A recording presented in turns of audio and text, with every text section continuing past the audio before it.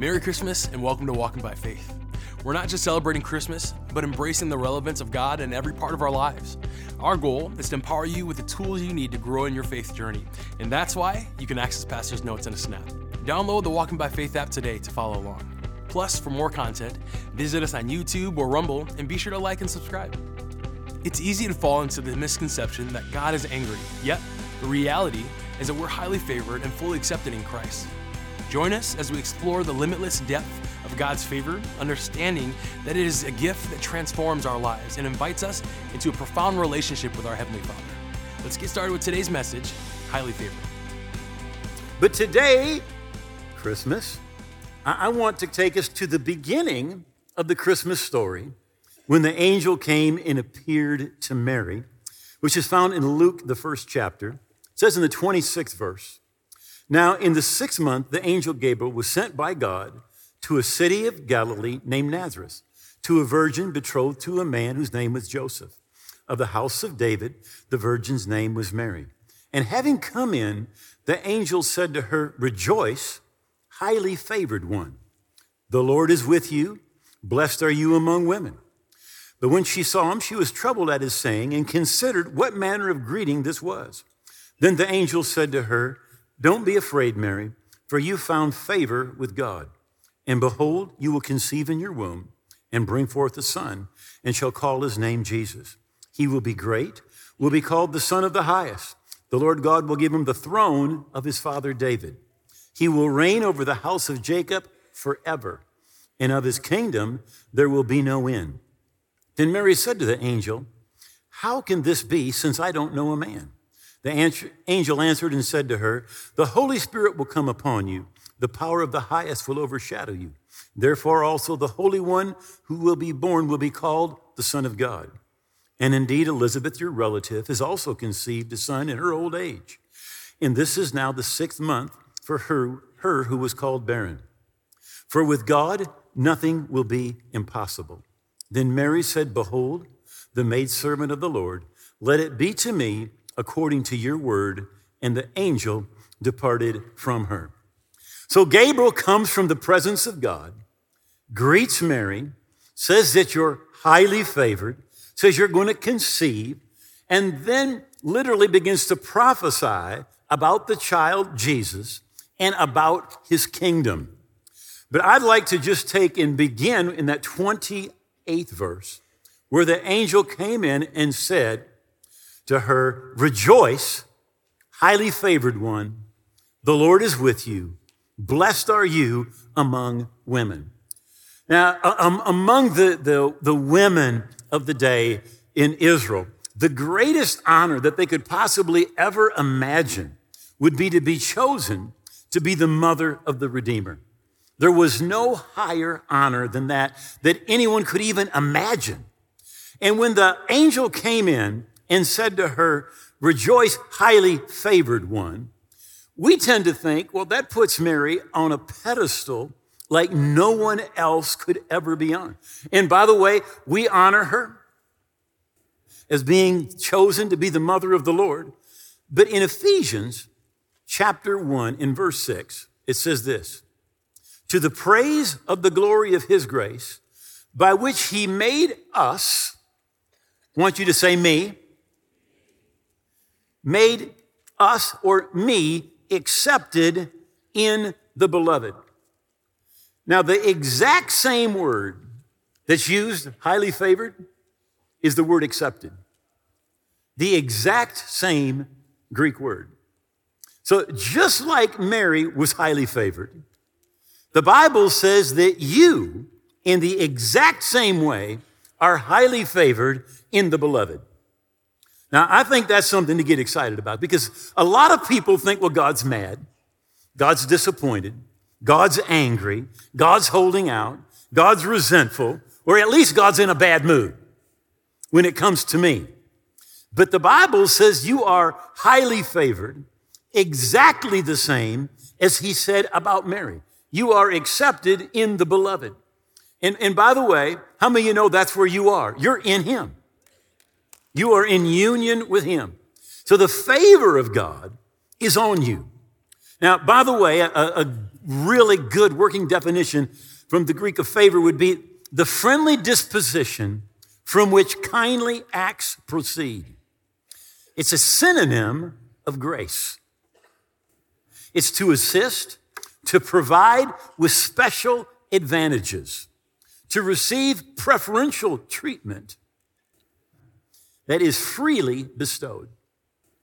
Do you realize that because you're in Christ, you have special advantages, that you have preferential treatment because of what Jesus has done, because of what he purchased for you? This may not make you excited to realize that you're favored by God, but I want to give you a little backstory on something in the Old Testament to maybe help you grasp what this really means. So Joseph is one of 12 sons of Jacob, but he's his father's favorite. Right? And his father treats him special. And his brothers, the Bible say, they hate him. They can't even speak peaceably about him. And the day comes, they have an opportunity. They beat him up, they throw him in a pit, and they sell him as a slave. And he's taken down to Egypt, where he's bought by a man named Potiphar. Well, how many know that's not a good break, first of all? Your relatives hate you, they beat you up, and they sell you as a slave. So he's working as a slave in Egypt. And Potiphar, the Bible says that Joseph was handsome, right? Both in appearance and form, right? He's probably kind of like a miniature Arnold Schwarzenegger type, you know. Just look at me and, well, maybe not. So Josephus, the Jewish historian, says that Potiphar's wife would actually have Potiphar come in when her friends were there and show him off. And the Bible tells us that she kept on saying, you know, hey, sleep with me, sleep with me. And he refuses. And finally, one day, they're alone in the house, and she says, sleep with me. And he says, no. She grabs his coat, and he runs and leaves the coat. Well, she puts that right next to her, and when her husband gets home, he said, hey, he tried to rape me, and when I screamed, he ran. He gets thrown in prison. He's falsely accused of attempted rape. While he's in prison, the Bible says that there's a couple of men there that work for the king, and he interprets their dreams. And he says, remember me. And they forget him. But a few years later, Pharaoh finally has a dream. After he's been forgotten in prison, nobody can interpret the dream. The man says, hey, when I was in prison, there was a man there, a Hebrew, and he interpreted my dream. And exactly what he said came to pass. So he goes and he stands before the Pharaoh. Now, get this, he wakes up in a dungeon. And he stands before Pharaoh, he interprets his dream, and he gives him a strategy on what to do.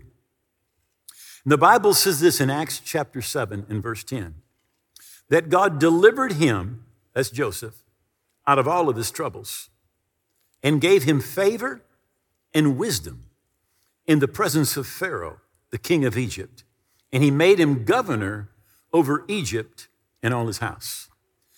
So God gave him two things, favor and wisdom, when he went and stood before Pharaoh. He woke up in a dungeon, a prisoner, and he went to bed prime minister. So you say, what would that, I like to say this in two different ways. One is this, one day of favor can get you more than 1,000 days of labor. There were a lot of people who wanted to be prime minister, but none of them were chosen. But one day of favor with God got Joseph more than 1,000 days of labor could have ever gotten him. And the other thing I like to say is this, God can get you anywhere in 24 hours. Your life can be totally, radically, completely different in 24 hours. And what made the difference? Favor. Favor. God's favor on his life. The Bible says this about Jesus.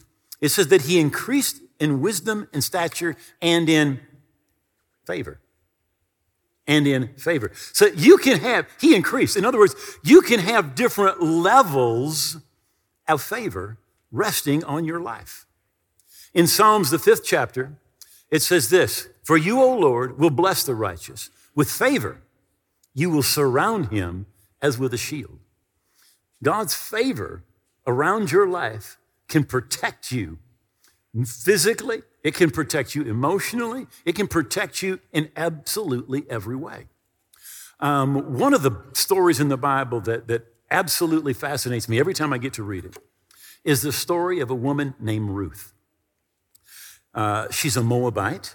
She's married to an Israelite who dies.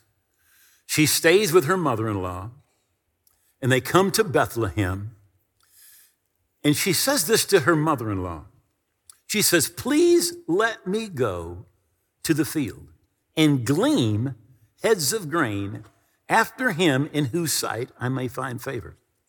So what the poor of the land would do after the reapers had passed through the field one time, the poor would go afterwards and they could glean. Anything that was left was for them. They could, the people were only allowed to pass one time for themselves. But this is what she said. She said, I want to go and I am going to have favor in the sight of the person who I'm going to work for. So in other words, before she goes to work, she's saying, I'm going to have favor with my boss. A lot of people talk about their boss before they go to work. But you know what? They're not saying anything about favor. They're talking about that guy's an idiot, that guy doesn't respect me, that guy doesn't appreciate me, I ought to have his job. But you know what? She was claiming favor with her boss before she went to work. Then, just a few verses later, it says that she happened to come upon the part of the field belonging to Boaz. She happened to come to that part. It was just a coincidence. And literally, listen, the lowest level of favor is when just coincidences happen. You just happen to be in the right place at the right time.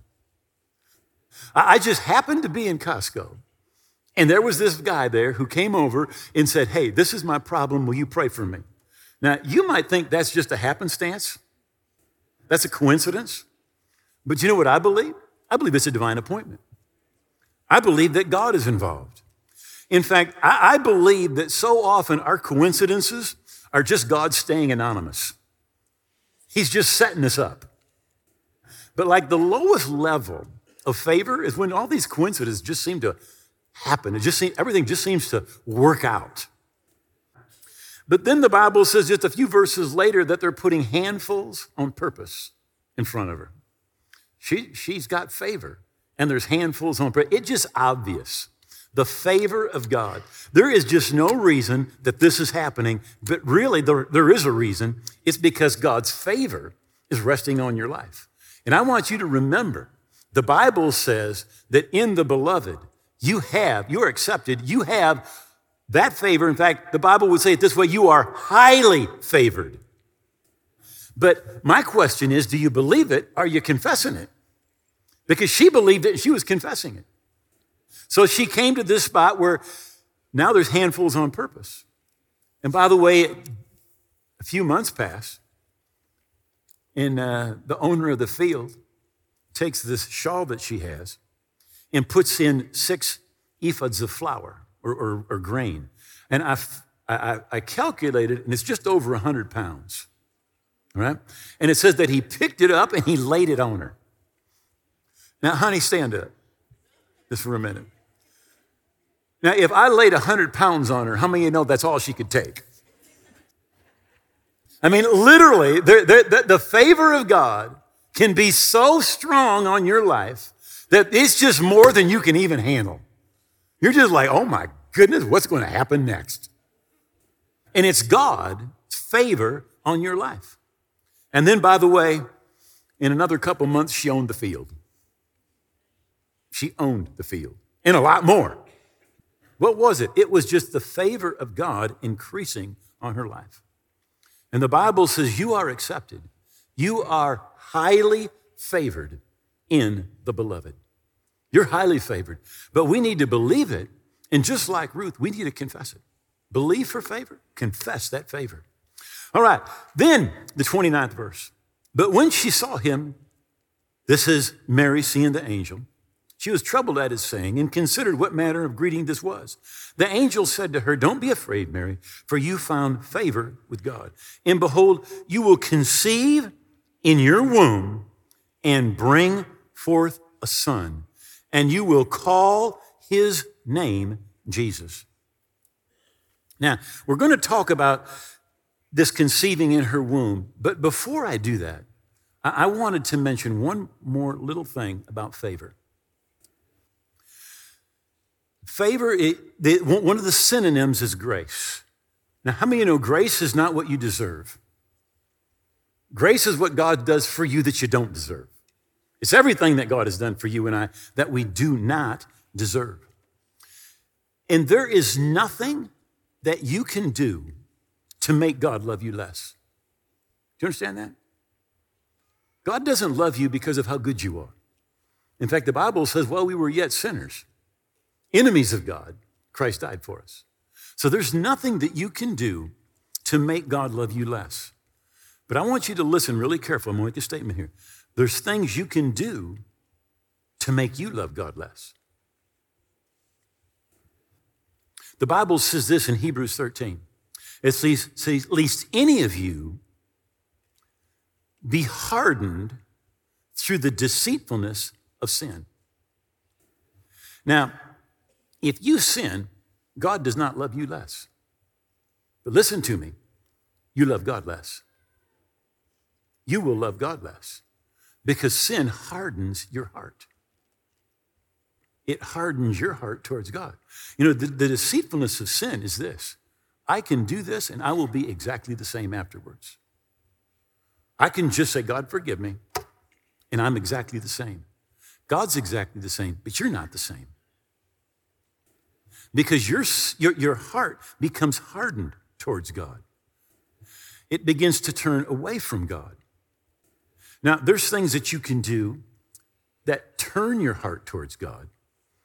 And in fact, worship, praise, seeking God, taking time, seeking God's face, even giving. Jesus said, where your treasure is, your heart will be also. In other words, when I give, it turns my heart towards God. When I pray, it turns my heart towards God. When I worship, it turns my heart towards God. But the idea that we can sin and it will not affect us is a lie, right? It will harden your heart. It will turn your heart away from God. So the angel said to her, he said, you will conceive in your womb. You'll conceive in your womb. And in John, the first chapter, the 14th verse, it says, and the word became flesh and dwelt among us. And behold, we beheld his glory, the glory as of the only begotten of the Father, full of grace and truth. Now, she's a virgin, and the angel says, you're going to conceive in your womb. And notice it is the word that becomes flesh. The word becomes flesh. Now, there are literally over 300 prophecies about Jesus. Words that God has given. Way back in Genesis chapter 3:15, God said, the seed of the woman is going to crush Satan's head. Genesis 3, chapter 15. Isaiah chapter 9. We sang about it this morning. For unto us a child is born, and unto us a son is given. The government will be upon his shoulders. His name will be called Wonderful, Counselor, Mighty God, Everlasting Father, Prince of Peace. And of the increase of his government and peace, there will be no end. Upon the throne of David, his father's kingdom, to order it, to establish it with judgment and justice from this time forward and forevermore. The zeal of the Lord of hosts will perform this. Over 300 times, God prophesied into existence, literally, the seed of the woman. When the Bible says the word became flesh, it is literally God's spoken word about the Messiah that came to pass. The Bible says in Amos Surely the Lord does nothing unless he reveals his secrets to his servants, the prophets. In other words, when God is going to do something, he makes sure that it is spoken. Whatever God's going to do, it is first spoken. So the angel said to Mary, for with God, nothing is ever impossible, and no word from God shall be without power. No word of God shall be without power. And it's the power to bring fulfillment of what God has said is in the spoken word. You see, when God created, he said, let there be, and there was. And it came into existence. Whether it was light, whether it was trees, whether it was oceans, God spoke things into existence. For the word of God, it is living and it is powerful. So when God speaks something, no word from God shall be without power or impossible of fulfillment. The word that God speaks has the power in it to bring about its fulfillment. So the Bible says in Hebrews chapter 10 and verse 4, therefore, when he, that's Jesus, came into the world. Now, when Jesus was born at Bethlehem, that is not when he began to exist. Here is a conversation that's going on in heaven before Jesus was born in Bethlehem. When he came into the world, before, and he's up in heaven, and he's talking and he's saying, sacrifice and offerings you did not desire, but a body you have prepared for me. It is a conversation going on in heaven. Again, we just read it, but Isaiah chapter 9 and verse 6, for unto us a child is born. That is literally talking about Jesus' physical body. A child is born. But unto us a son is given. See, he existed for all eternity past. And Jesus did not begin to exist when he was born at Bethlehem. He existed for eternity past, so he had to be given. The son was born, all right? Excuse me, the child was born, but the son was given. In Colossians chapter 1, for by him, Jesus, all things were created that are in heaven and that are on earth, visible and invisible, whether thrones or dominions or principalities and powers, all things were created through him and for him. So we need to recognize that Jesus is God in the flesh. He existed, well, but we say it this way, in the beginning, God. So before the beginning, Jesus was there. But he put aside, Philippians chapter 2 says, all of his innate deity. And he came and he was found in the form of a human being. He did it because of what God wanted to do for you and for me. The Bible says in 2 Corinthians chapter 5 that God was in Christ restoring the world to himself. So God was working on Christ. Well, I can say it this way. He was working in Christ, but he was working on you.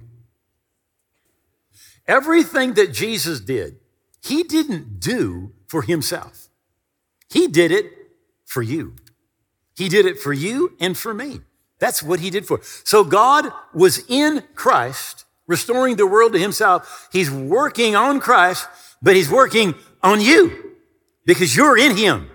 And everything that Jesus did is put to your credit. Then back in Luke chapter 1 in verse 32, he will be great. He will be called the Son of the Highest. The Lord God will give him the throne of his father David, and he will reign over the house of Jacob forever. And of his kingdom, there will be no end. We're looking from a human perspective, and it is true that Jesus came to save his people from their sins. That is true. But that was in the path or in the way to get God to his plan. Because his plan is that he will reign over the house of Jacob forever. The kingdom is God's plan. Now, did Jesus need to go to the cross? Absolutely. He needed to redeem us from our sin, but the reason he needed to redeem us was for the kingdom. We tend to think only about getting to heaven and being forgiven, but what God is thinking about is that he's going to give him the throne of his father David, and he will reign over the house of Jacob forever, and of his kingdom there will be no end. Again, when Jesus came, his message was, repent, for the kingdom of God is at hand. And fortunately, we are living in the time when anyone can voluntarily become a part of the kingdom by receiving the King, Jesus. But the day will come when the kingdom will be enforced, when every knee will bow and every tongue will confess. Now, when Jesus has risen from the dead, he's spending 40 days with his disciples. And they said to him, Lord, will you at this time restore the kingdom to Israel? Will you at this time restore the kingdom to Israel? As soon as Jesus has risen from the dead, what are they thinking about? The kingdom. Right? And Jesus said, it's not for you to know the time or the season. That's in the Father's authority. Jesus didn't say there's not going to be the kingdom. In fact, in Matthew 19, Jesus said, assuredly I say to you that in the regeneration, when the Son of Man sits on the throne of his glory, you who have followed me will also sit on 12 thrones, judging the 12 tribes of Israel. When it's talking about the regeneration, it's talking about the 1,000-year reign of Jesus. And Jesus said it's going to happen. He said, you're going to sit on 12 thrones. You're going to judge the nation of Israel. You 12 disciples, or 12 of the disciples, because one of them kind of got eliminated, another replaced him. But he'll reign over the house of the Lord forever. So I want to give you in like 4 minutes a short picture of coming attractions. Right? 1 Thessalonians chapter 4 in verse 13 says, I don't want you to be ignorant, brethren, concerning those who have fallen asleep, lest you sorrow as others that have no hope. For if we believe that Jesus died and rose again, even so God will bring with him those who sleep or who have died in Jesus. For this we say to you by the word of the Lord, that we are alive and remain until the coming of the Lord will by no means precede those who are asleep or who have died. Now notice he says, he's talking about the coming of the Lord. In your New Testament, every single author, without exception, even if they just wrote one little chapter, every one of them talks about Jesus coming again. Every single one. Now he's talking here about the coming of the Lord. He's going to come back. And the Lord himself will descend from heaven with a shout, with the voice of the archangel, with the trump of God. The dead in Christ will rise first. Then we who are alive and remain shall be caught up together with them in the clouds to meet the Lord in the air. And thus we shall always be with the Lord. So the next event that I will just mention is Jesus coming back. And he's coming back for the church. And we're going to go and we're going to be with the Lord. And there's going to be a time, theologians disagree. Some say this is going to be 7 years. Some say it's going to be 3.5 years. I don't think that it matters which way we go with that. I have my personal belief. But what is going to happen is we're going to be in heaven for a short period of time, right? Now listen to Revelation chapter 20. I saw thrones, and they that sat on them, judgment was committed to them. And I saw the souls of those who'd been beheaded for their witness to Jesus and for the word of God, who had not worshiped the beast or his image, had not received his mark on their forehead or their hand, and they lived and reigned with Christ for 1,000 years. They lived and reigned with Christ for how long? 1,000 years. By the way, 6 times in 6 verses it's mentioned. 1,000 years, 1,000 years, 1,000 years, 1,000 years. Now, notice the rest of the dead did not live again until the 1,000 years were finished. So the church is going to be taken up. Those that have died in the Lord are going to be resurrected, right? And this is referred to, by the way, You can see this as you read your Bible. This is referred to as the resurrection from the dead. From, not of the dead, because when the resurrection of the dead takes place, all the dead are raised. But believers take part of the resurrection from the dead. There's just a huge difference there. And then after that 1,000 years, then there is what theologians refer to as the eternal kingdom. That's when we find in Revelation 22 that John says, I saw a new heaven and a new earth. God literally gives us a new atmosphere and redoes the earth. And it says that then God's city, Revelation 22, comes down out of heaven. And God dwells with them. And he wipes away every tear. And there's no more death and no more sorrow. That's the eternal kingdom. He will reign over the house of Jacob forever. And of his kingdom there will be no end. In Matthew 25, verse 46.